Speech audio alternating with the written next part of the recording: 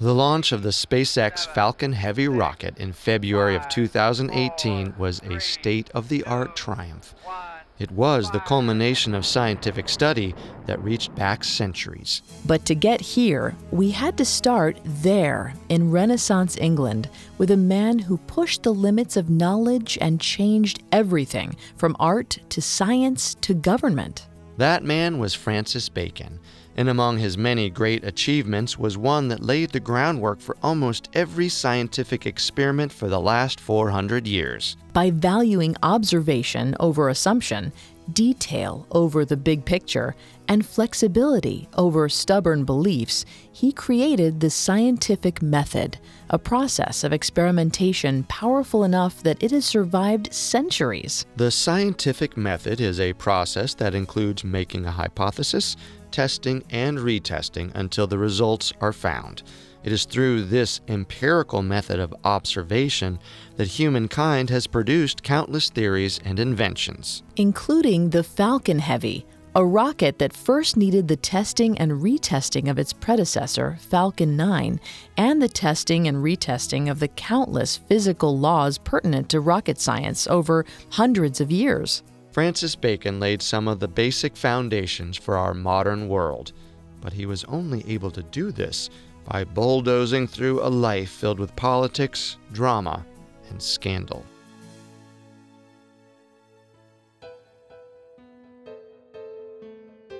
Hi, I'm Vanessa Richardson. And I'm Carter Roy. Welcome to Historical Figures.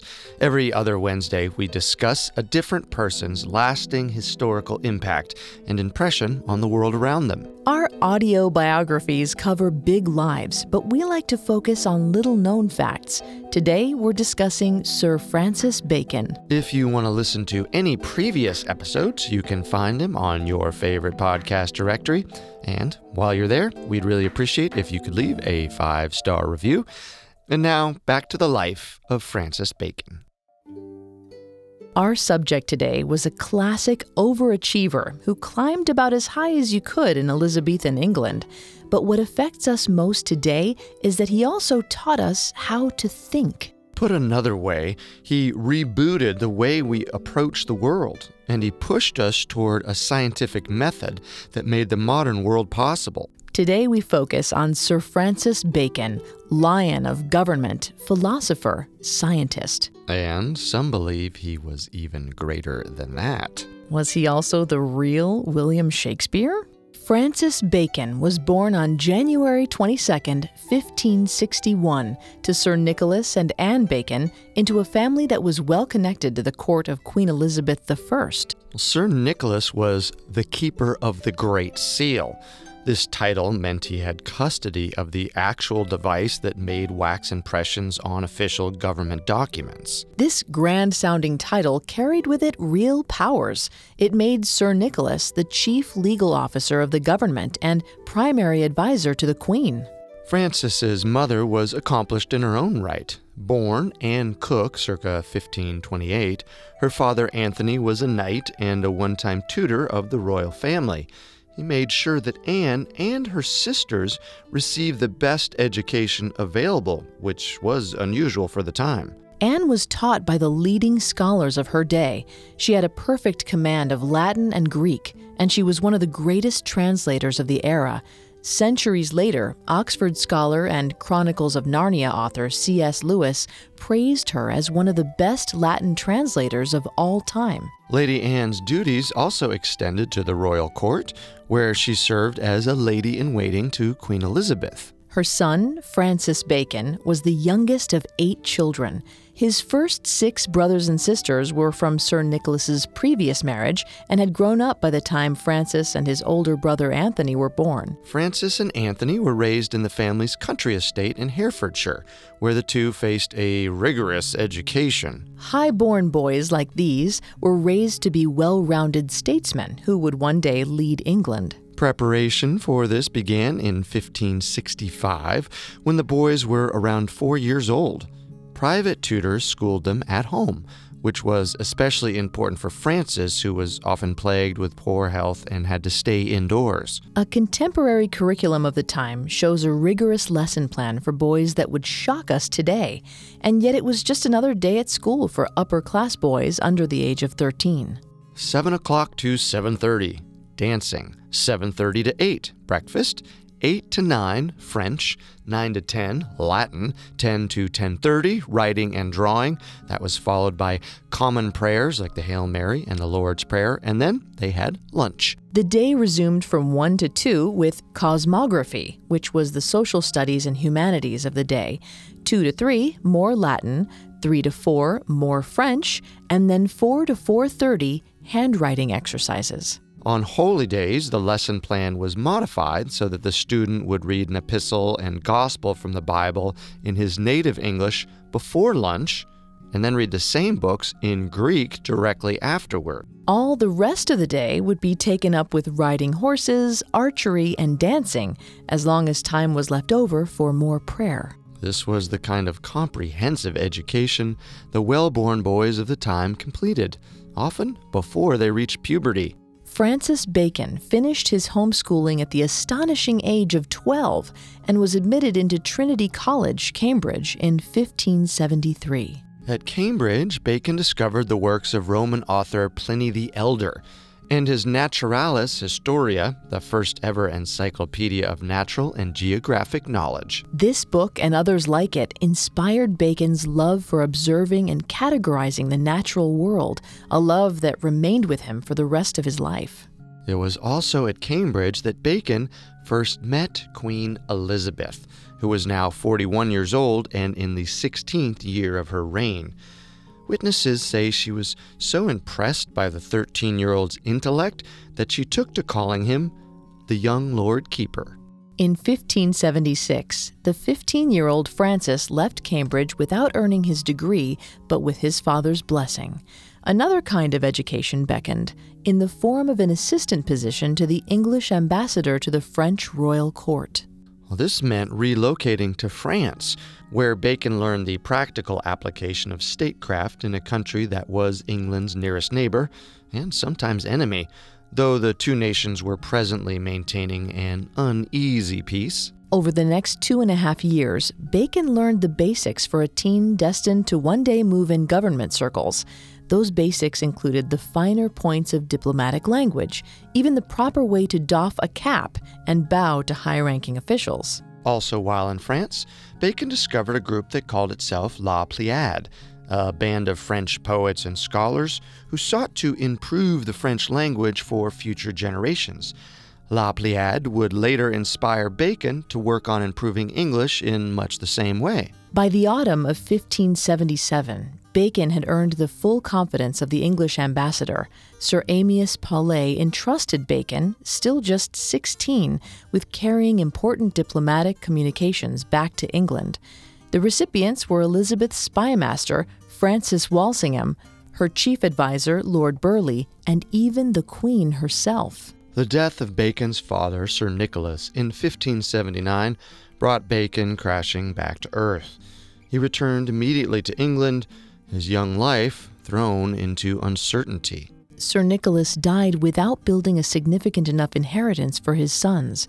This left the now 18-year-old Bacon with a fraction of the support he should have received and uncomfortably dependent upon his mother. This would be the beginning of a lifelong struggle with money for Bacon. His education came to the rescue, at least partially, in a place called Gray's Inn in London. Gray's was, and still is, an inn of court, an official institution where prospective lawyers learn their craft, network, and often establish regular offices. Being accepted into an inn of court is essential to a legal career and one day to holding high office. Inns of courts were more than schools of law, however. They functioned as learned fraternity houses, where young law students were also taught singing, music, and dancing. They put these skills to the test in what were called revels. These were rambunctious festivals, usually tied to holidays like Christmas, where students put on concerts and plays and did a fair amount of drinking. During these Gray's Inn revels, Bacon proved himself to be multi-talented. Not only did he participate, he also staged and wrote for them. One of his best-known works of the time was a masque, or skit, called Knights of the Helmet. In it, the characters take their inspiration from the goddess Athena and promise to carry her ancient wisdom to their fellow English subjects. Making his country better through educating its subjects was a central theme that Francis Bacon later elaborated on in spectacular fashion. And Knights of the Helmet was the first real indication that he planned to be a lot more than just a lawyer and government official. In the play, a band of knights pledges to take up Athena's helmet, which made the wearer invisible. Athena also brandished a spear, which they vowed to shake at ignorance. Bacon's devotion to Athena the spear shaker would one day lead to speculation that he was more than just a writer of skits. During Bacon's time at Gray's, he continued to struggle making ends meet. He and his brother Anthony both remained uncomfortably dependent upon their now overbearing mother, Lady Anne. Her husband's death made her increasingly obsessive over her sons' daily lives. She regularly wrote letters questioning their decisions and their personal morality. In one letter, the strictly Puritan Lady Anne ordered her now adult sons not to eat too late or to drink in excess. She also disapproved of what she called Bacon's sinful involvement in the revels, which depicted fantasy worlds full of witches, fairies, and monsters. Bacon listened to his mother respectfully, but he never adopted her puritanical view of the world. How could he, when there was so much still to learn in the dark corners of the cosmos? In 1580, Bacon wrote a letter to his uncle, Lord Burleigh, who also happened to be chief advisor to the Queen. The letter illustrates what the 19-year-old was thinking as he stood on the threshold of his life. In the letter, Bacon shrewdly compared himself to Burleigh, writing, quote, "We both dedicate unto Her Majesty's service the use and spending of our lives," end quote. Bacon was already sharpening what he saw as his life's twofold crusade, to pursue high office, and like the French La Pléiade had taught, to improve the English mind through his essays and books. You could say that Bacon's motto became, "Knowledge is power." He believed that knowledge would not only advance himself in government, it would also make his countrymen better subjects. So far, though, the knowledge he gained made him smart, but it had achieved little else, and he was on a timetable. His father was appointed attorney for the crown in his 30s and was named Keeper of the Seal by his mid-40s. Bacon would need to make great strides in his 20s if he wanted to match or exceed his father's career. In 1581, the 20-year-old Bacon was appointed an outer, or junior barrister, the first real step towards serving as an attorney acting on behalf of the crown. Soon after, he began practicing law out of financial necessity from an office at Gray's. As an adult, Bacon was energetic but not physically imposing. He was tall for his time, but was sometimes described as frail. His eyes were one of his most striking features. They burned with intensity when he argued, and one contemporary described them as light hazel, the color of a viper's. This rather startling feature was sometimes used against him when enemies tried to sow discord among his colleagues. As intellectually imposing as he was, Bacon struggled to make inroads into the Queen's service. He had been educated from an early age to serve the state like his father had, but his progress was frustratingly slow. In 1581, the 20-year-old Bacon was elected as a member of the House of Commons in Parliament, representing parts of Dorset. This began a parliamentary career that lasted 37 years and gave Bacon a connection to the common people. The 1580s in England was a time when people power was making greater steps into the public arena. Wealthy aristocrats were taking over common lands through enclosure. That is, they confiscated public fields to raise private livestock, and they did it with government approval. Poor farmers often rioted against this confiscation, and in 1549, they rose up in what was called Kett's Rebellion, destroying fences and seizing the town of Norwich. As a member of the House of Commons, Bacon saw this as fundamentally unfair, and he argued against the campaign of enclosure. His side lost that battle. Those lands have been privately owned ever since, but during the fight, he demonstrated a sympathy for the common folk that was unusual for a man of his education and background. He also became an outspoken advocate for tolerance toward the Puritans. They were a powerful faction in England during the latter half of the 16th century and even boasted high-ranking sympathizers in Elizabeth's government. But their regular cajoling for radical reform within the state church caused increasing tensions across the country. In the mid-1570s, a number of Puritan leaders were thrown in prison. Bacon's sympathy for the agitating Puritans must have been fueled in part by his mother, whose fervent Puritan beliefs increased in intensity with each letter she wrote to him. Being a voice for public tolerance certainly contributed to the public good, which was a passion of Bacon's, but it still wasn't enough. In 1584, the 23-year-old Bacon wrote a second letter to the Queen, entitled Advice to Queen Elizabeth. He advised her on political issues of the day, including how to deal with insurgent Catholics who were plotting to overthrow her. England had been a Catholic nation until 1534, when Elizabeth's father, King Henry VIII, declared himself, and not the Pope, head of the church. When Henry died, his daughter, Queen Mary I, reinstated Catholicism as the state religion. But when she passed away in 1558, Elizabeth succeeded her and declared England Protestant once more.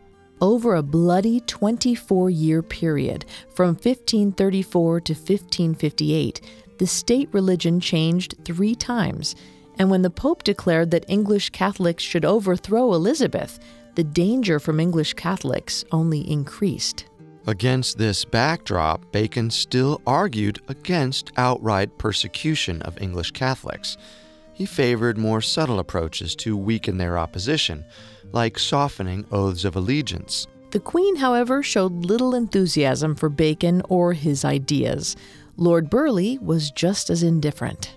Thus, they did not recommend Bacon for any high position, like a judgeship or an ambassadorship, or a seat on the Queen's Council. Bacon continued to seek patrons within the government, and in 1585, at 24 years old, he allied himself with Francis Walsingham, the Queen's chief spymaster. He used his seat in Parliament to advocate on behalf of Walsingham for vigilance in uncovering Catholic plots. He also aided the spymaster in investigating insurgent Catholics, and he advised on code breaking for the emerging Queen's Secret Service. In 1586, he performed his most overt service for Walsingham, advocating in Parliament for the execution of Elizabeth's cousin, Mary, Queen of Scots, after it was discovered she was plotting to seize the throne. The Queen's Council was uniformly in favor of trying and executing Mary, even if the Queen herself was ambivalent about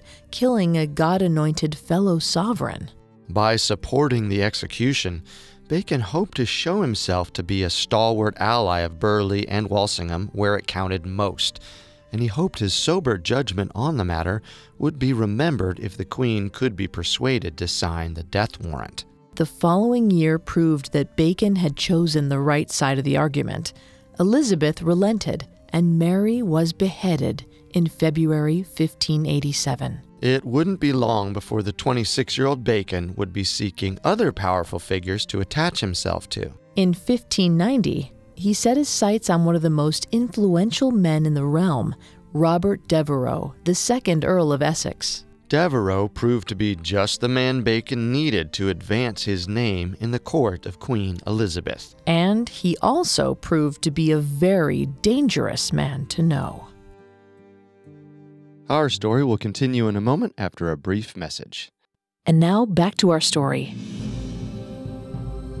Through 1590, Francis Bacon continued to write letters of advice to anyone in power who would listen.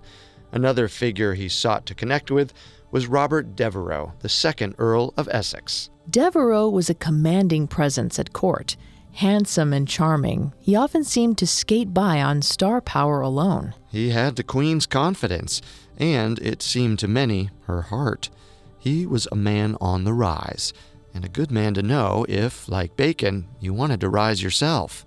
In 1591, the 30-year-old Bacon finally persuaded Devereux to accept his highly educated advice.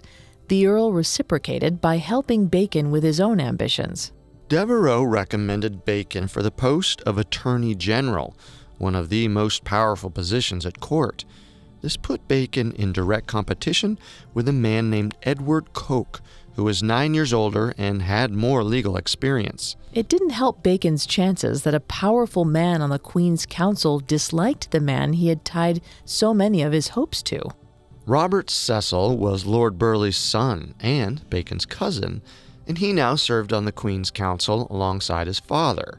Cecil grew up with Devereux, and his hunchback made him a childhood target of the Earl's unkind treatment. So it's not surprising that Coke got the position. The ramifications of the appointment were long-lived. It aggravated the Devereux-Cecil feud, and it made Coke a lifelong rival of the younger Bacon. Bacon and Coke would often exchange insults.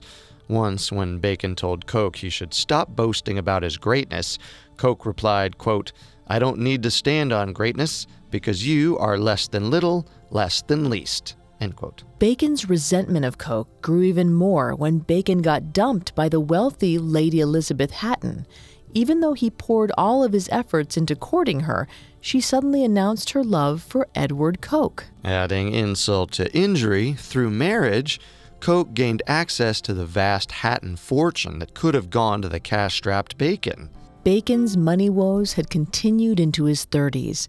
In 1593, he wrote a pained letter to Lord Burleigh where he lamented his financial state and asked again for a post with a higher income. After all, how could he serve his country if money problems held him back? While doing so, he despaired over his latest birthday, a further sign he felt time was running out on his dreams of greatness. His letter began, quote, "130 years is a great deal of sand in the hourglass." Burleigh must have smiled when he read such a line from a man who was still relatively young. He decided to leave his young nephew to his own devices for a little while longer. In 1597, 36-year-old Francis Bacon published his first major book, a set of 10 short works or essays. Essays were a literary form that Bacon perfected. Easily digestible and available in bookstalls, these essays proved to be the most popular of Bacon's works during his lifetime. The essays were significant because they showed Bacon to be a serious observer of nature, the study of which he saw as essential to society's advancement. One of these essays was entitled The History of the Winds. Wind power was an important subject for the English, whose sailing ships and windmills depended on it. Bacon would have no way of knowing the actual atmospheric causes of winds, but he argued that an effort must be made to try to predict weather patterns. He wrote, quote, "If rules are diligently framed, a prediction will generally hold good," end quote. These attempts at forecasting atmospheric changes make Bacon one of the world's first weathermen. No one else in Europe at the time was forming meteorological theories like he was. In his essay Of Gardens, Bacon wrote that, quote, "All depends on keeping the eye steadily fixed upon the facts of nature, and so simply receiving their images as they are," end quote. This was a revolutionary way of thinking in a world where so much knowledge was handed down through folk wisdom and religious dogma.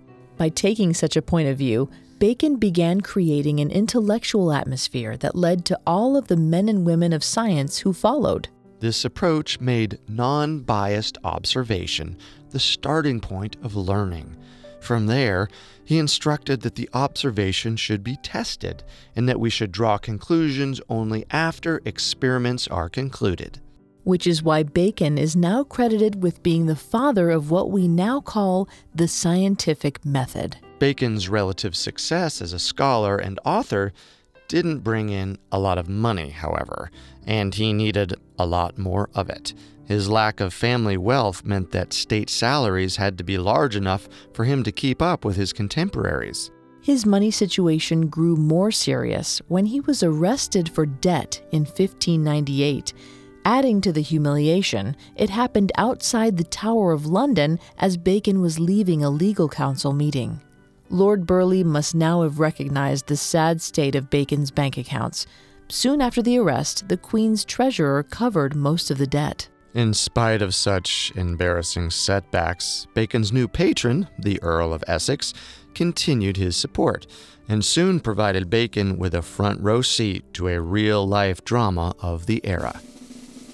In 1598, following Bacon's advice, Devereux sought and won the position of commander of the Queen's forces in Ireland. Irish lords had been in full revolt against the English ever since Henry VIII had launched a campaign to reconquer the island. In 1599, the Queen appointed Devereux the Lord Lieutenant of the campaign and gave him 16,000 men, the largest army ever sent to subdue the Irish. Flush with new power and favor, the Earl of Essex, and by extension Bacon, were front and center on the national stage. Bacon remained true to his instincts, though, advising Devereux to act temperately with the Irish locals, but still to use military force where appropriate. Devereux proved, however, that neither his diplomacy nor his military skills were equal to the challenge. He failed to engage the rebels at all, and when he finally did face them, he made a truce without permission from the Queen.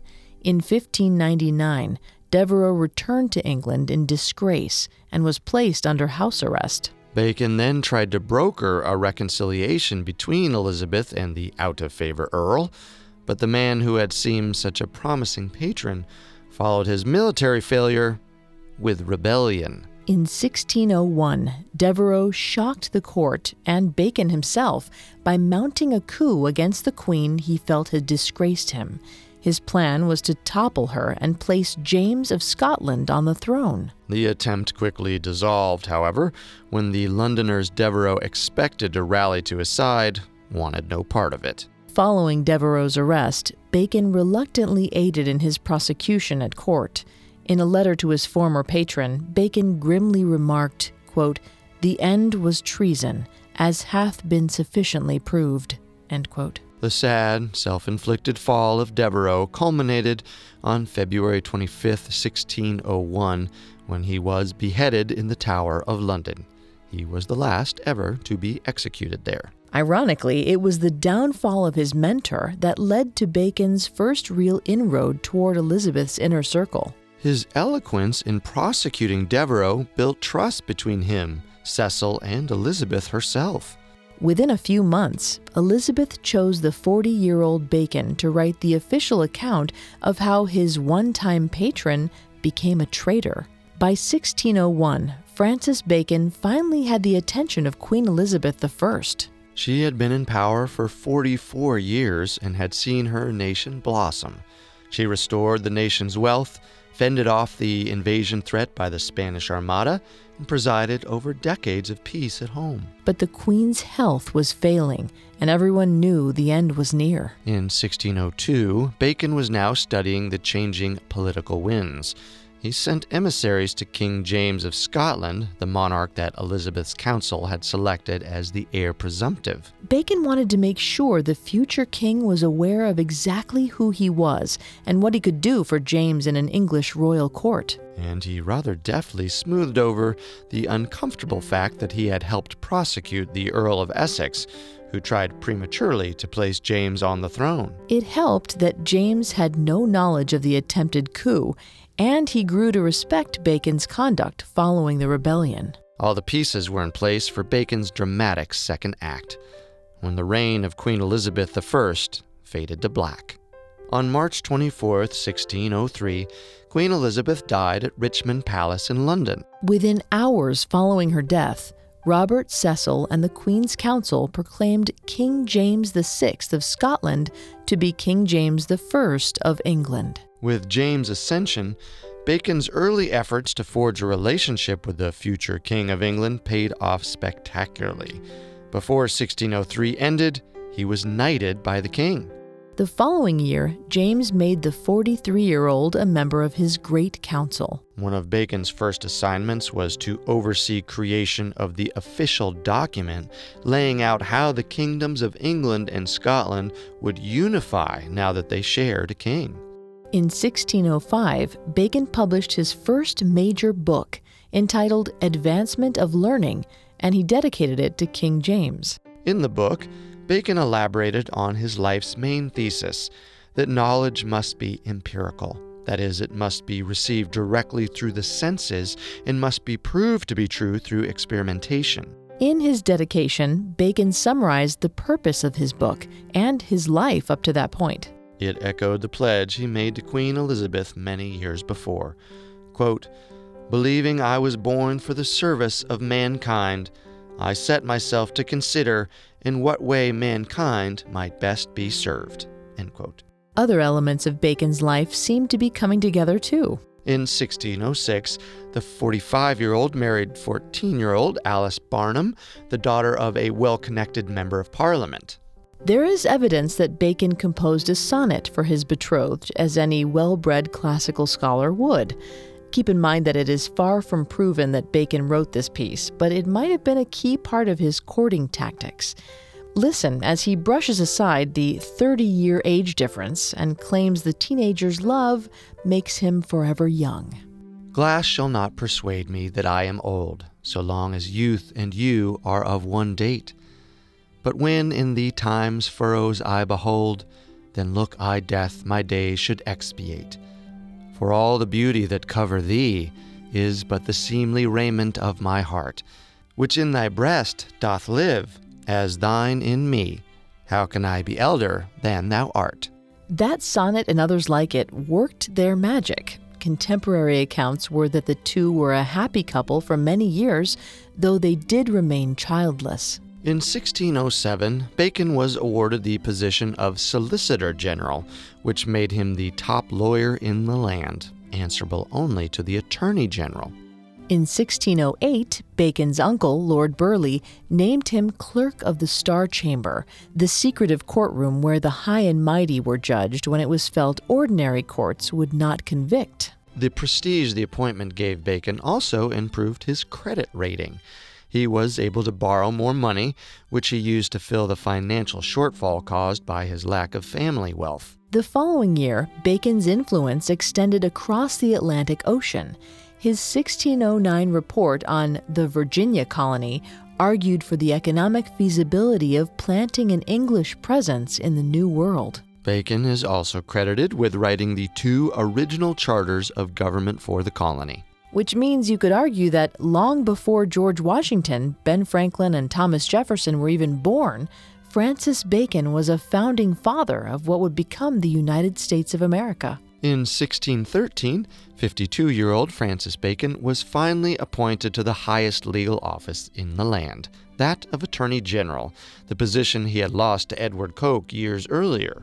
At last, he had ascended to become the top lawman in England, but it did not come without a fair amount of manipulation behind the scenes. Bacon shrewdly persuaded the king to shuffle a number of judicial appointments and make room for Bacon himself to become the AG. It might surprise some to learn that as Attorney General, an intellectual like Bacon sometimes employed torture while building his cases. Information he received from racking suspects led to several treason convictions. Bacon and his team also could act as detectives. In 1616, they got a murder conviction against Robert Carr, the first Earl of Somerset, and his wife, Frances Howard. Bacon was forced to make a temporary truce with Edward Coke, now the Lord Chief Justice, and the two unraveled the mystery surrounding the poisoning of Carr's closest friend, Sir Thomas Overbury. Several co-conspirators to the crime were tried and hanged, and finally, Carr and his wife were put on trial. This was the Elizabethan equivalent to the trial of the new century. In spectacular fashion, Bacon and Coke proved beyond doubt the guilt of Carr's wife. Both Carr and Lady Frances were convicted and confined to the Tower, and Bacon's fame spread even further. By 1616, Sir Francis Bacon had achieved the record of service he had always wanted. He was a judge, MP, Clerk of the Star Chamber, Attorney General, and former Solicitor General, and he was widely seen as a great writer, orator, and negotiator between Parliament and the stubborn king. Inevitably, resentment of his power began to grow. Many feared him. He was, perhaps, second only to the king himself. And he still had an influential enemy in the government, Edward Coke. In spite of their collaborative triumph in the Overbury case, the former Attorney General still nursed a grudge against Bacon. He was watching Bacon even more closely, especially after Bacon got the king to dismiss him as Chief Justice for trying to weaken royal legal authority. Meanwhile, in 1618, the 57-year-old Bacon received even more influence. He was made Lord Chancellor, the highest position in England's legal profession and one of the most powerful posts in the country. The king followed that with making Bacon a peer of England, the elite of the elite, naming him Francis Lord Verulam. This elevated him to the House of Lords, the upper, more powerful legislative chamber in Parliament. Which made Bacon the only man in history to occupy seats in the House of Commons and the House of Lords at the same time. And finally, in 1621, Bacon was made Viscount St. Alban, a further elevation within the peerage. Bacon had ascended to lofty heights indeed, and there was practically nowhere to go from there, except maybe down. And Bacon's bitter rival Edward Coke was just waiting for the chance to make that happen.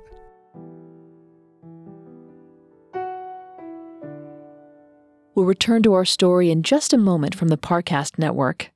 And now, back to historical figures. By 1621, Sir Francis Bacon enjoyed fantastic success, fulfilling his life's twofold crusade: to pursue high office and improve the English mind through his essays and books. His list of accomplishments was long. He was an influential writer and philosopher, and he occupied many of the highest offices in the land, including Lord Chancellor, which arguably made him second only to King James in power and influence. But this lion of government had a weakness that proved to be fatal to his ambitions. He was spending far too much money. A lot of his expenses were due to the cost of statecraft and lordship. Bacon was expected regularly to entertain vast numbers of people at his homes, which was costly. At the same time, Bacon could be excessive. His employee rolls at his London residence, York House, listed up to 66 people in positions such as chaplains, seal-bearers, ushers, secretaries, and waiters. With these constant financial stresses, Bacon began secretly to receive cash gifts from wealthy contacts within government. This was not an uncommon practice, and to this day, there's no evidence the gifts influenced his specific rulings as judge and attorney general. But Edward Coke saw it differently. In 1621, he launched formal charges against Bacon and was appointed to lead the investigation. Bacon was subsequently served with 23 charges relating to bribes. There would be no trial, however. Bacon quickly confessed to his misdeeds. "My lords," he wrote in a letter to the investigative committee, "it is my act, my hand, and my heart." Then he inserted a biblical reference, begging mercy for his weaknesses. "I beseech your lordships to be merciful to a broken reed." Parliament was not in a merciful mood, and in late 1621, they impeached the 60-year-old Bacon for bribery and corruption. This was the first time in a century an officer of the crown was so removed. Parliament also levied an astonishing £40,000 fine and committed Bacon to the Tower of London. The king quickly released Bacon from the Tower and remitted the fine, but the rest of the sentence was devastating enough. All of Bacon's judicial power was revoked, and he was forever banned from the royal verge, meaning he was barred from coming within 12 miles of court. He was also banned from ever holding a seat in Parliament again, and he narrowly escaped being stripped of his noble title. It was one of history's most spectacular, tragic character arcs, and it was a devastating humiliation for a man who had always seen himself as a crusading knight for his God, his king, and his country. In 1622, 61-year-old Bacon retreated from York House in London to his family home in Herefordshire. There, he planned to write and observe the natural wonders of his many gardens. Of course, Bacon's money problems followed him into retirement, and that meant they followed his wife, Lady Alice. She had expected more fortune would come from being married to the illustrious Sir Francis. She even found herself in the humiliating position of sometimes asking family and friends for money to support the lifestyle of a woman in her position. The year of 1622 must have seemed like the end for the once great Francis Bacon. Most men didn't live past 60 in those days. What kind of future did the 61-year-old have now? Quite a good one, as it turns out. Like the mythical phoenix that Queen Elizabeth was often compared to during her reign, Sir Francis Bacon, Viscount St. Alban, found a way to rise from the ashes. In what is an inspiration to late bloomers everywhere, Bacon wrote all of his major works after he turned 60. Starting in 1623, Bacon expanded his 1605 book, The Advancement of Learning, into a 6-part megawork called The Instauratio Magna, The Great Instauration. Bacon argued that educated men all the way back to Aristotle were doing it wrong. As he saw it, the downfall of education was that it failed to encourage questioning and debate. Bacon's observations are still relevant to us today, especially when he dealt with the biases we carry with us into every conversation. In one part of the volume, called Novum Organum Scientiarum, or the New Instrument of Science, Bacon called out our prejudices, or what he called our idols. The first he pinpointed were the idols of tribe, those assumptions common to your social group. The second were the idols of the den, those biases peculiar to yourself and your own experiences. The third group of idols, those of the marketplace, were distortions that come from the common misuse of language. And the fourth grouping, the idols of theater, are assumptions we make because religious or political dogma require it. Publication of the Novum Organum helped to restore Bacon's reputation. It won him acclaim across Europe. Bacon penned a number of other books that would only be published after his death. In 1623, Bacon wrote History of Life and Death, in which he explored the quest for longevity through medicine and the proper balance between physical and spiritual pursuits. Around the same period, Bacon created his own utopia in The New Atlantis, in which a fictitious group of Europeans discovers a lost island that has ordered itself according to the principles that Bacon set out in his earlier works. From The New Atlantis, we learn the ideal society that exists on the island pursues generosity and enlightenment, dignity and splendor, piety and public spirit. The university that these enlightened islanders built, called Solomon's House, is prophetic in how it foresees the modern research university. Earlier in the podcast, we wondered if Bacon could be called an early founding father of the United States. It has been speculated that he passed down the New Atlantis manuscript to America's founding members via a mutual connection to the Freemasons, and that the aspirations of the Baconian utopia inspired the American Constitution. Which might explain why Thomas Jefferson, whose close associates were Freemasons, remarked in 1789 that he believed Bacon to be one of the greatest men who ever lived. And since we're mentioning his alleged connections to the secret society of the Freemasons, we should explore the more mysterious side of Sir Francis Bacon. Even the most educated of society during Bacon's time had one foot in the realms of science and the other in the world of the occult. Astrology was regarded as a reliable guide to life. Magicians called maguses advised Queen Elizabeth.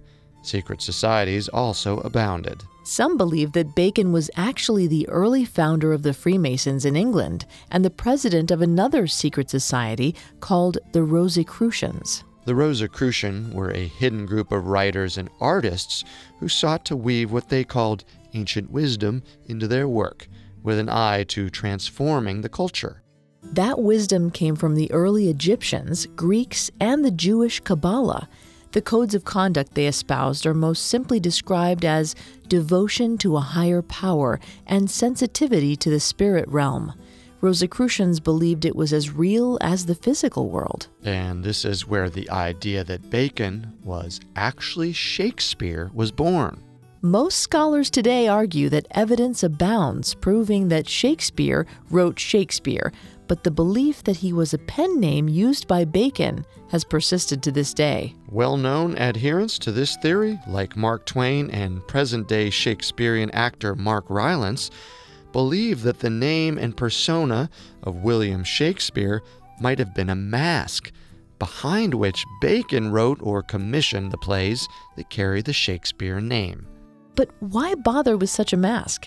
Well, the theory is that Bacon believed God had ordered him to avoid the applause of men and weave God's wisdom into, quote, cunning mixtures of the theater. And remember the masque written by Bacon for Gray's Inn called Knights of the Helmet, where followers of the goddess Athena shook a spear at ignorance? Believers see this as the origin of the name Shake a Spear itself, and that Bacon created the persona with the help of a willing actor and frontman named William Shakespeare. And before you dismiss the idea outright, remember the sonnet that Bacon wrote for his new bride in 1606, the one that begins, "Glass shall not persuade me that I am old, so long as youth and you are of one date"? Well, that's also Shakespeare's sonnet number 22, word for word.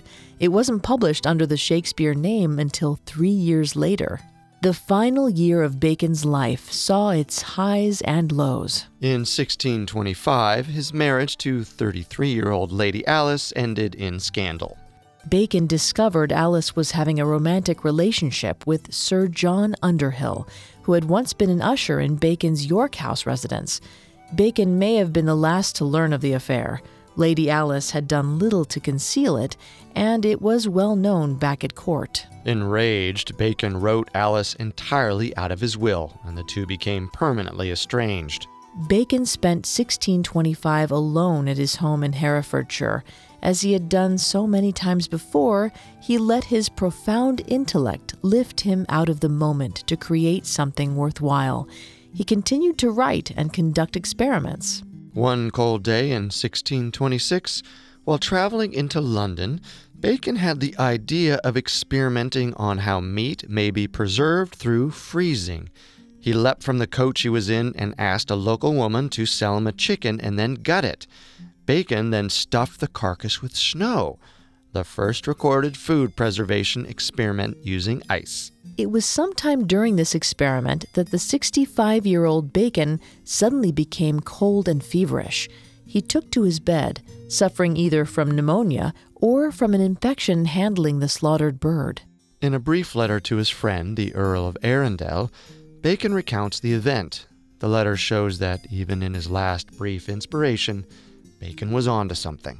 He wrote, quote, "As for the experiment itself, it succeeded excellently well, but in the journey I was taken with such a fit of casting as I know not whether it were the stone, or some surfeit or cold, or indeed a touch of them all three." End quote. It was worse than that. Bacon did not know it at the time, but he penned that letter from his deathbed. 3 days later, he died at Earl Arundel's mansion on April 9th, 1626. Death was not an end for Bacon. As we've seen, his ideas carried through to our own century as science, philosophy, and government draw from his revolutionary approach to knowledge. It's no exaggeration to say that he changed the course of history by rebooting the way we think. The list of thinkers and scientists who followed Bacon's empirical approach to observing nature is long. There were people like Thomas Hobbes, who knew Bacon during his lifetime. He spent long hours writing down Bacon's thoughts while the two walked in Bacon's garden. Hobbes went on to become a political philosopher who is still quoted today. And then there's William Harvey, who benefited from spending hours in Bacon's company as his personal physician. His later studies of blood circulation revolutionized medicine. And the list continues after Bacon's death, from Newton to Locke to Darwin to Einstein. And then there's the influence Bacon might have had on the world of literature.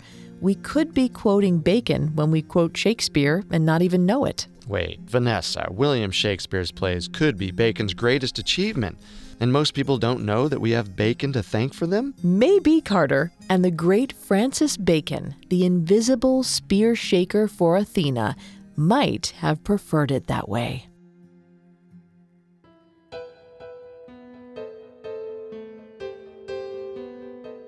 Thank you for joining us for another episode of Historical Figures. If you want to listen to any previous episodes of Historical Figures, you can find them on Apple Podcasts, TuneIn, Google Play, Stitcher, and Spotify, or on our website, parcast.com, spelled Parcast.com. A new episode drops every other Wednesday, but if you subscribe, you don't have to remember that. If you like what you hear, please leave a 5-star review or tell us what you think on social media. We're on Facebook and Instagram as @Parcast and Twitter @Parcast Network. It seems simple, but it really helps our show. Historical Figures was created by Max Cutler. It is a production of Cutler Media and is part of the Parcast Network. It is produced by Max and Ron Cutler, sound designed by Russell Nash, with production assistance by Ron Shapiro and Paul Mahler. Additional production assistance by Maggie Admire and Carly Madden.